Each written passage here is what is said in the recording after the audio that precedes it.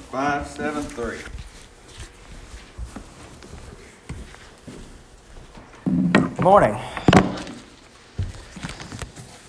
want to welcome you all to the services today. It is really good to see everybody here face to face and live and in person.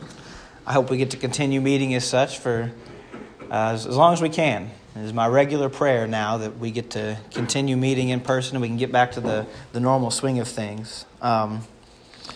I wanted to thank Todd for bringing us that scripture today. That is one of my favorite verses of all time. It really is, about reminding us that God is love. For a pragmatic reason, it's one of my favorites because you can read it at weddings, funerals, when you get good news, bad news. God is love. It's a pretty universal message, but I also just like it.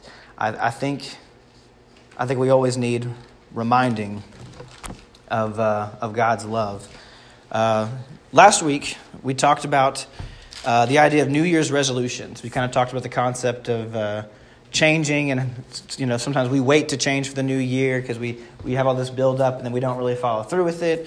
And we talked about how the things in the world around us are not just going to change. We have got to be the instigator of that change, and we've got to not bring the same bad patterns and habits if we want to improve our relationships and our walk with God. And I don't know if I mentioned this last week, but I understand that I don't necessarily know personally where each of you are in your spiritual journey, but I do want to challenge you over the next few weeks and as we go forward into the new year, wherever you are, I want to challenge you, I want to encourage you, I want to push you to be a little bit better than you were last year, a little bit better than you were even last week, as we get going forward and we start talking more about change, and not just change, but specifically this idea of transformation, which is where we have the picture that I'll get to in a moment. But I just want to challenge you guys to either, wherever it is you are at in your spiritual journey, whether you've just started and whether you're uncertain or whether you're a very mature Christian in your faith and you feel very solidified in that, I just want to kind of challenge you to be more devoted in fellowship, or to be more regular in your prayer and Bible reading, and to truthfully be more open to what we can do for our brothers and sisters in Christ. But as I said, I want to continue exploring this idea of change, and not just change, but specifically transformation, because our scripture reading that I'm going to be kind of focused on today is going to be in Romans 12. So if you have your Bibles, you can start turning there. But Romans 12, verse 2, talks specifically about transformation. There is some change that's just change, but then there are some changes that are truly a transformation. There's a difference between just changing and actually being transformed. And when I went to look up transformation, this was actually the first result on the pictures that I found. I don't know, it's from some digital business journal, which is why it looks all funny. Don't ask me to explain the article that was attached to it. But I saw this, and at least for me personally, the whole caterpillar butterfly thing always takes me back to grade school. It always takes me about first learning about insects and bugs and stuff, and I was always amazed that this little caterpillar spins this little cocoon thing, just kind of sits there, hangs out, and then out pops this butterfly. It's crawling all over the ground, and now it can fly. That just always fascinated me. And it's easy to see why that shows up when we talk about the idea of transformation, because that is not just a change. That is something that looks different, it acts different, it probably even thinks and behaves differently, and it's been transformed. So it's with this sort of this image, this backdrop, that I want to read our scripture from Romans here today. And so as I said, if you have your Bibles, turn with me to Romans chapter 12. And I'm going to start reading in verse 1, but our focus is going to be on verse 2. I appeal to you, therefore, brothers, by the mercies of God, to present your bodies as a living sacrifice, holy and acceptable to God, which is your spiritual worship. Do not be conformed to this world, but be transformed by the renewal of your mind, that by testing you may discern what is the will of God, what is good and acceptable and perfect. I think this is one of those verses that we've probably heard before. But if you're anything like me, it's kind of dense. there's a lot going on there. And so sometimes you don't really think about it. So today I kind of want to break it down. I want to dig down into it. And I want to really look at what this actually means, how it can apply to our lives, because it's buried in this one verse is really at least 3, if not more, different commandments for our lives. Just right there in verse 2. The first one is do not be conformed to this world. Conform, at least for me, like I said, is another one of those words that's a little unusual. So I had to look that one up too. The definition of conform is to comply with rules, standards, or laws. To behave according to socially acceptable customs or practices. As in the pressure to conform. To be similar in form, type, and agreement. There are ways the world expects us to behave, isn't there? There is definitely social pressure and social conventions that people expect and want us to fit into, to conform to. And really, I think it's in our instincts. We like when things kind of all go together, when they're all the same, when they sort of act the way we expect them to. If you don't believe me, next time you want to go somewhere after lunch and you're in the car going to lunch after church and everyone in the car wants to go to Mexican food, just say no. Don't give any reason. Just, no, I don't want. We like it. We like it when people kind of all get along and conform, when everyone's kind of on the same page. But Paul says, do not be conformed. And in fact, another thing here, he doesn't just say not to be conformed. He says, do not be conformed to this world. The emphasis there, that there is the world and then there's us, and we are not of this world.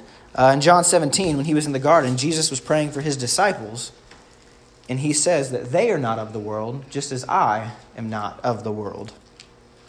In fact, I think in John 17, he goes so far as to say that the world hated them because they were not of it. A few weeks ago, when we were not meeting in person, I gave a little miniature lesson on this world is not our home that sort of explored that a bit further. But the point Paul here is simply trying to make is that we do not need to be like the world because we are not from this world. I think a lot of churches and congregations these days are concerned and can get caught up in maybe just trying to appeal to people too much or trying to get the wrong kind of attention. And so they start looking at ways they can be more like the rest of the world just to kind of draw people in. And I think as Christians, we need to have the faith and we need to have the boldness more often to just say, I'm not going to be like the rest of the world. And be okay with that. Rather than to constantly excuse our behavior and sort of conform to the way the world wants us to be, I think we can sometimes, with boldness, we need to be able to stand and just defend our faith and say, I'm okay with not acting that way. I'm okay with not dressing that way or engaging in certain activities or going to certain places or spending my time with certain people. I think we need to be comfortable saying, I'm not going to conform.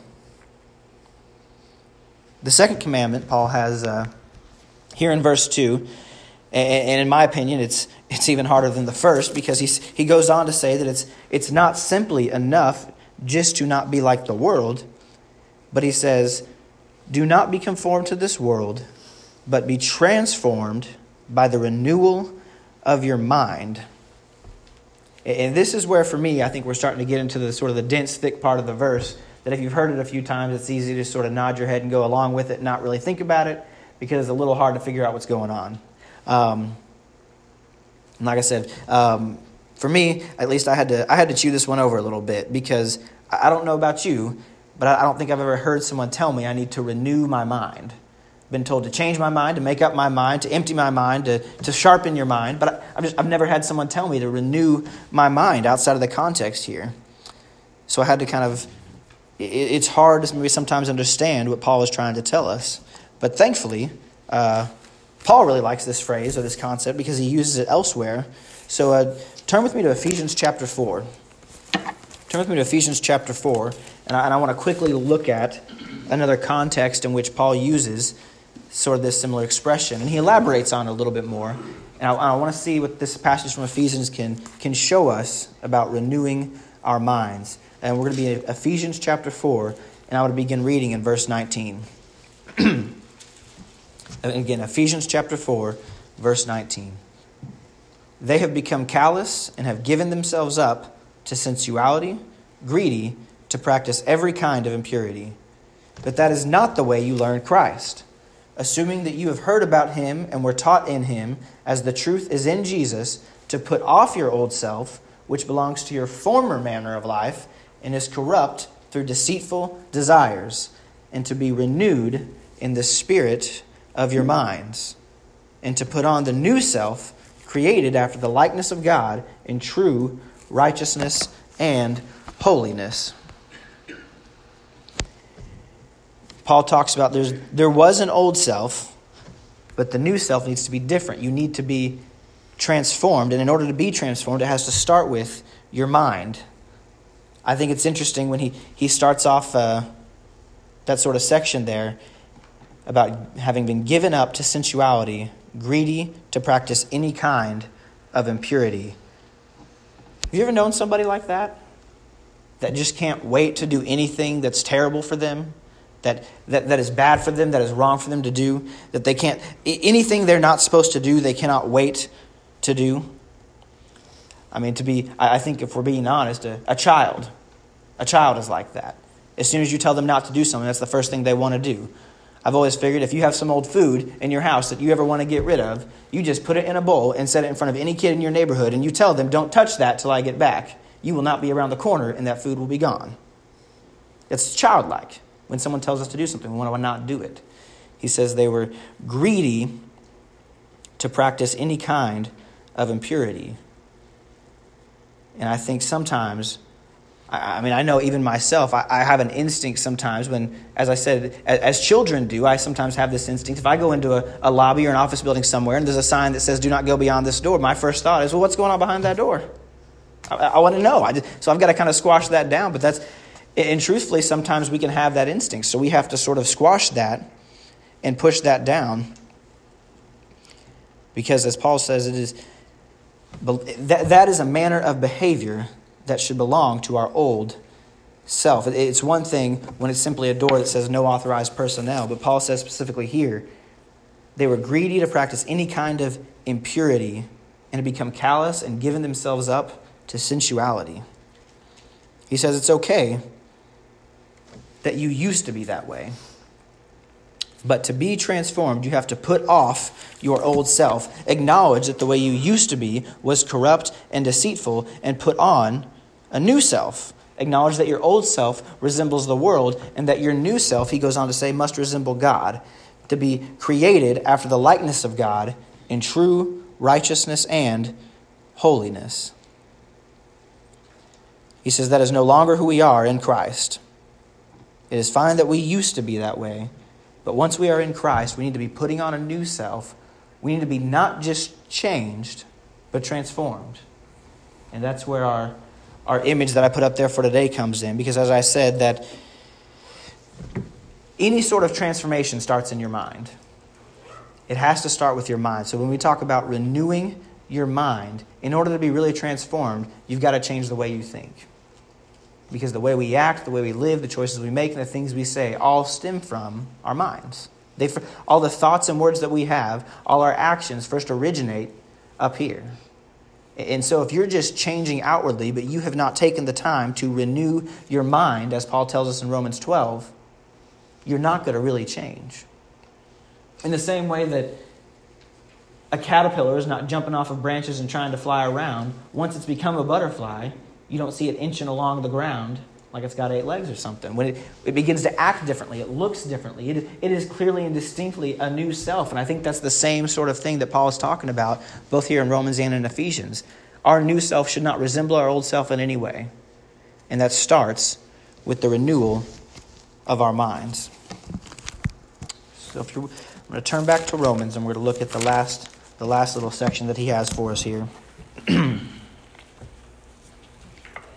He says, do not be conformed to this world, but be transformed by the renewal of your mind, that by testing you may discern what is the will of God, what is good and acceptable and perfect.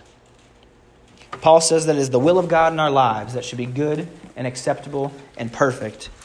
And truthfully, we haven't even gotten to the testing and discerning, but there's some of us that would have a problem with that right there. That the God's will should be good and acceptable to our lives. I don't think we always view the will of God as acceptable. And I include myself in that when I say we, because I think sometimes it is hard to accept the will of God. It's not always easy. I mean, sure, sometimes it's easy to accept the will of God. I mean, we're all here, right? It's easy to accept the will of God when you're sitting in the pew on Sunday morning. But I think the truth is, accepting the will of God in your life is in the rest of the week too. 1 Thessalonians 5:18 tells us to give thanks in all circumstances, for this is the will of God in Christ Jesus.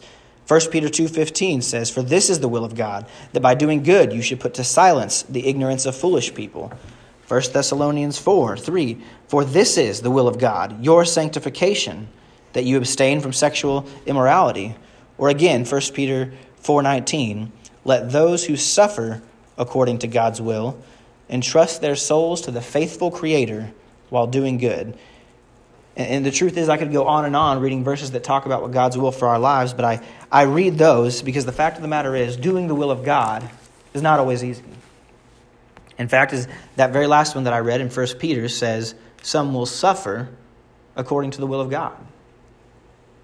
And I think that's hard for us to wrap our brain around sometimes because, truthfully, when we talk about the will of God being hard in our lives, it is rarely suffering. I mean, I can't remember the last time I was physically, or mentally persecuted for wanting to do the will of God. So I think when we talk about the will of God being hard, what we really mean is doing the will of God is just plain inconvenient sometimes. It's true. It's uncomfortable to talk about, but it is. It's difficult to make time to read the Bible outside of Sunday, outside of Wednesday. It's rough sometimes for parents to always be a spiritual example to their children. Going the extra mile, turning the other cheek, loving our enemies, praying for those who persecute you. These are all phrases we're very familiar with that are truthfully very hard sometimes. But I think of Muhammad Ali. In case you don't know who that was, he was one of the greatest boxers of all time. And when asked one time how many sit-ups and push-ups he had to do to get that core strength that he was so well known for, he said, I start counting when it starts hurting because that's when it matters. And I think similarly, it is easy to do the will of God when God's will is easy, but it is important to do the will of God when God's will is hard. Sometimes it's just inconvenient. It's going to sometimes be hard. Other things are going to get in the way. Other things are going to seem like the priority. Other things are going to seem like they are more important. But truthfully, it is the most important thing to do when it is hard. If nothing else, that is the message I want to give to us today from Romans 12. Is discerning and testing the will of God for our lives and understanding that God's will is what is good, what is perfect, and should be acceptable to us. If you're here today and you're uncertain about God's will for your life, I can't tell you what job you should do, where you should live, or who you should marry, but I can tell you who created you and who wants to give you purpose with your life. He sacrificed his son for you, and he loves you very much. We worship a loving and amazing God. If you have any needs or any questions, we'd love to answer them. We ask that now is the time as we come forward, as we stand and while we sing.